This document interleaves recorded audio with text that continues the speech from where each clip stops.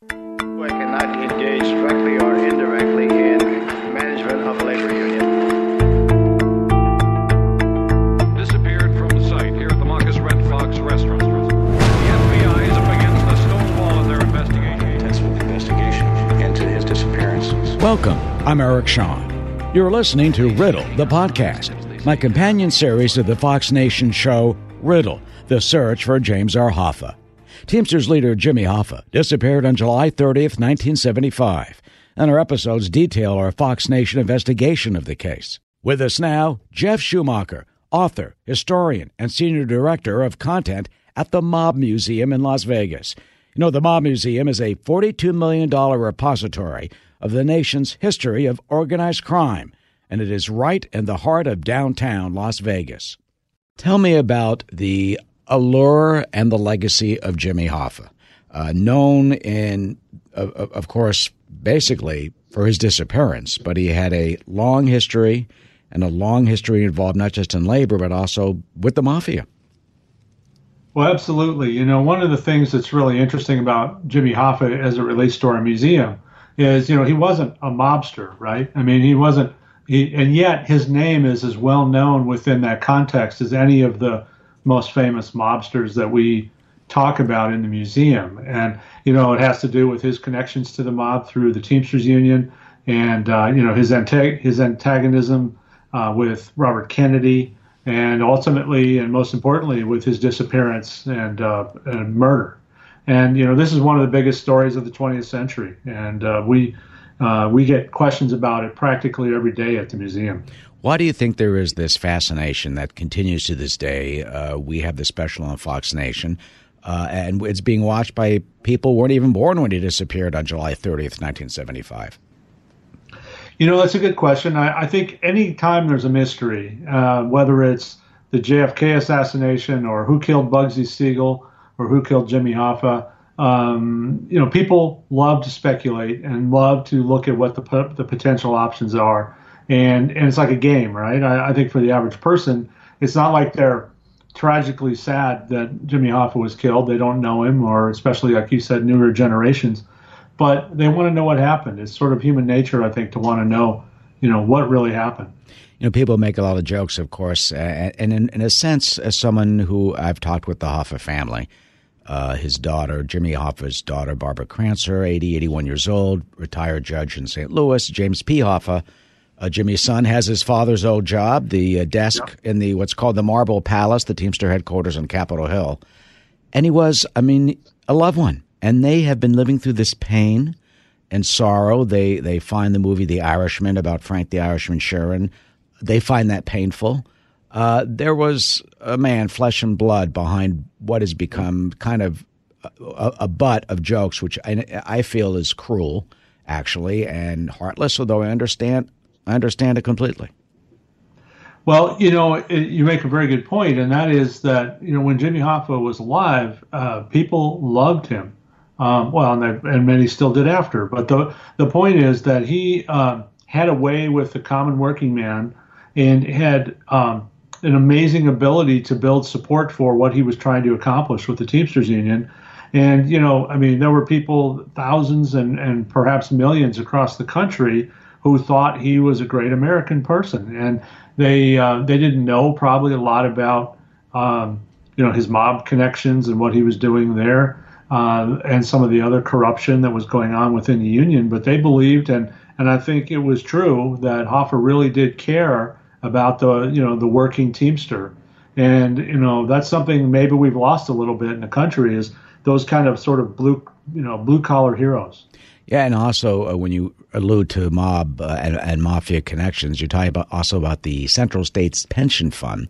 $1 billion, in which every Teamster worker paid into it, and they weren't paying out because they were all young. That really helped build the city in which you are in now, and where the Mob Museum is located, Las Vegas, by what? Lending mob interests money to build casinos that almost every city, Chicago, Kansas City, New York, was not represented, apparently. Almost every mob family in every city had a casino or had interests? Absolutely, and you know, it was pretty simple.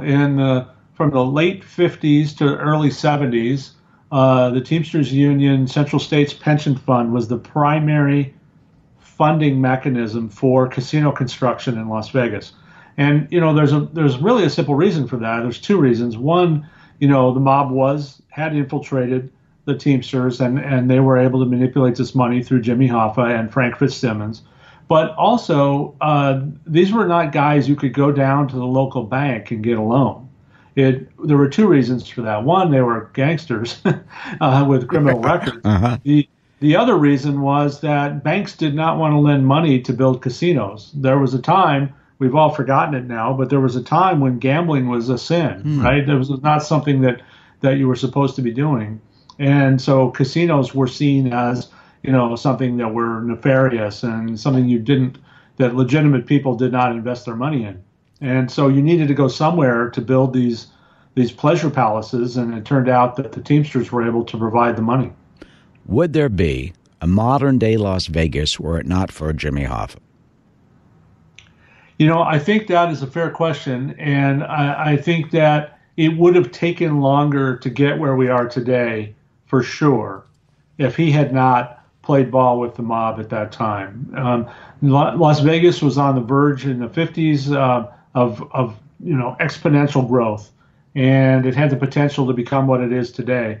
But it was held back by the very things we just talked about, which are, the inability to build capital to finance these bigger and bigger resorts.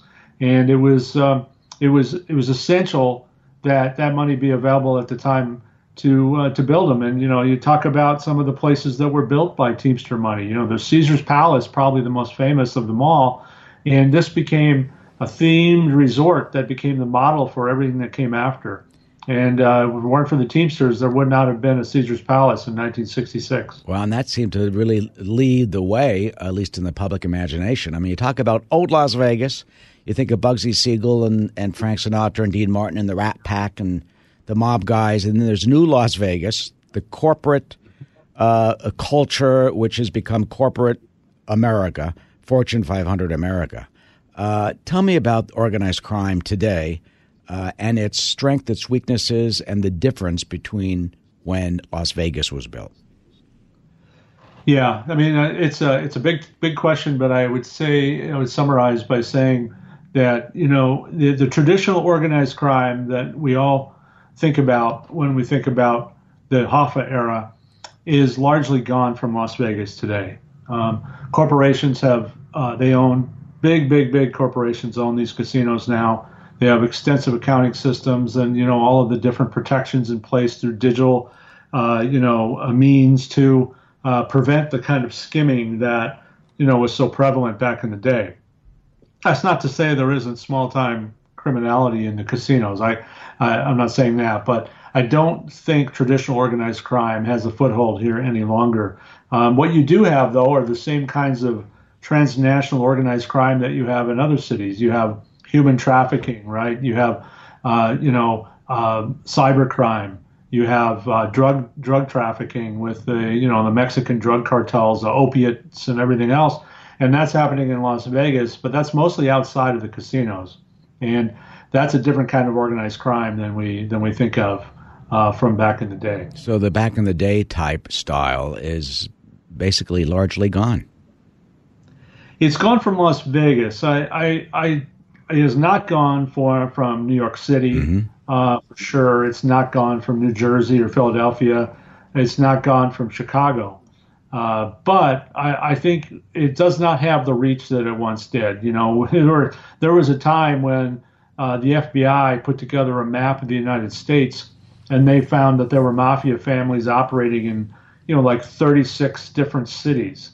And I don't think you can say that today. I think you're really talking about 4 or 5, maybe Boston, let's add them in there. It's like five cities in America that have the traditional organized crime that we remember. I guess now having a mob museum, kind of says it all about where they could stand. Tell me about the Mob Museum. It's in a beautiful building, a former courthouse, and what is the mission of the museum? So when folks go to Las Vegas, they can actually say, I went to a museum, instead of just hanging out at the tables. Exactly. It's a great respite from the tables. That's always what people tell us, is they come to Las Vegas. They didn't expect to end up in a museum, but they never regret it once they come. We're set in a historic building. It's one of the oldest buildings in Las Vegas, which is kind of funny for people back east. But it opened in 1933 during the construction of Hoover Dam, and it was the first federal courthouse and post office in Las Vegas. It's an old, it's a great building. It's been preserved in to look at the way it did when it opened as stores. On the second floor, we have a courtroom, and this is where we hold a lot of our public programs, and it's very majestic. It's also, by the way, where one of the Kefauver hearings was held in 1950. Estes Kefauver was the Tennessee senator who investigated organized crime, famously, live television coverage of the hearings in New York. And really one of the first times when you saw that kind of live coverage on television of anything. And Estes Kefauver became so famous from these hearings that he ran for president twice, and probably could have won the second time. And anyway, so that's a historical part of our building. The museum opened in 2012, and it was really the brainchild of a man named Oscar Goodman, who people who follow mob history know was a defense attorney for the mob here in Las Vegas, representing Tony Spilotro and Lefty Rosenthal from Chicago, which is the basis for the movie Casino. And Oscar played himself in that movie. But when he was mayor of Las Vegas later, yes, Las Vegas elected a mayor who was a mob defense attorney. He served 3 terms admirably. He came up with the idea of this building becoming a museum, and that it would be a museum focused on the history of organized crime in America. And when he first proposed this, there was some skepticism, like, well, hey, we don't want to glorify the mob, we don't want to glorify crime, and that was not Oscar's intention. But one of the things he did very cleverly is when they created a committee to oversee this project, he brought in law enforcement people to be on the committee to give it the credence that it was going to be a balanced report. It was a balanced story. It's going to certainly talk about the history of organized crime, but it also is going to talk about how law enforcement combated organized crime. And so that has been our mission from the beginning, to tell a balanced story, to make sure that law enforcement and its efforts to bring down the mob is just as prominent as our descriptions of what the mob was up to. What type of exhibits do you have? Our exhibits cover the full history of organized crime in America, from the 1800s with immigration to the United States, the Irish and Eastern European Jews and Italians and others coming to the United States, settling in, highly urbanized areas like New York and Chicago and Detroit and Cleveland and so forth. And some of those individuals in those ghettos, looking for a shortcut to the American dream, right? And others, absolutely law-abiding, working their way through it. But those who descended into crime often gathered together and organized in a way that had never been seen before, and thus the rise of organized crime. We have a whole exhibit on the Prohibition era. Certainly, it was a huge boost to organized crime in America when we outlawed liquor. Everybody wanted it, and somebody needed to provide it, and the mob were the ones to do that. And then we moved through the years, up through the 60s and 70s, when you started seeing the federal government really ramp up its efforts to fight organized crime, up through the 90s with the use of the RICO Act to crack down on the mob, through John Gotti going to prison, and then we transitioned into the modern era with, the look at the Mexican cartels and the cybercrime and all the things we see today. So it's sort of a chronological history of the mob with a lot of little detours here and there to help you understand Las Vegas, help understand the skimming that occurred here. There's a whole section dedicated to what we call the mob's greatest hits, right? So people are fascinated by the assassinations and other murders that occurred, and included in there is the mysterious disappearance of Jimmy Hoffa, of course. Can you briefly describe, you mentioned skimming, what that was, how much money did the mob families make, and how do they do that? Well, skimming, very simply, was the notion of taking revenue off the top before taxes were assessed. So, they would usually do that. It was casinos then especially were a cash business. So you had quarters going into slot machines, and you had dollars and fives and tens going on into the casino cages and onto the tables. And this money then went back to the count room. And a percentage of that, the guys, the mob guys would take a percentage of that off the top, and it would never be recorded. It would never be part of the accounting. And that money would be taken and transported back to Kansas City or Chicago or Cleveland or New York or wherever the mob families were that were benefiting from this.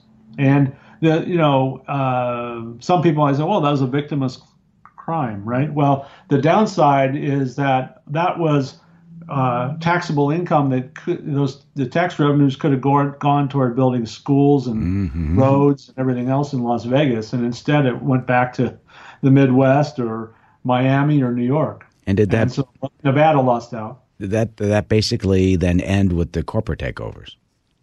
That it did, and there were the Nevada Gaming Control Board, the regulators of the gambling industry, really started ramping up their efforts in the 70s and 80s, and they rooted out this skimming, and they were able to discover the discrepancies, and they had sources, informants and so forth, and they were able to bring down the skimmers.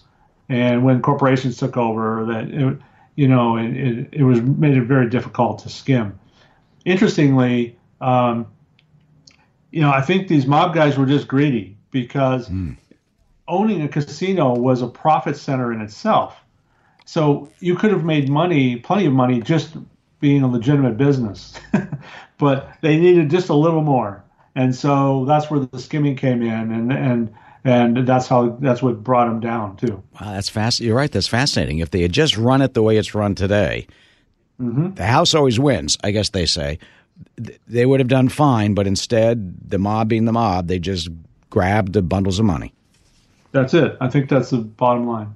Oh, Jeff Schumacher, I thank you, Senior Director of Content at the Mob Museum. You're down on Stewart Avenue, I guess near the Golden Nugget. So for those folks, and everyone goes at some point or the other gets through Las Vegas, it is certainly worth the visit. And I'm so glad you joined us, and that there is an institution to academically and in a scholarly way examine both sides of organized crime and its role in history here in our country. Absolutely. Thank you for talking about the museum. We're very proud of it. You have been listening to Riddle, the podcast. Watch our show, Riddle, the search for James R. Hoffa, on our streaming service, Fox Nation, and news reports on the Fox News Channel. Thank you for listening. I'm Eric Shaw.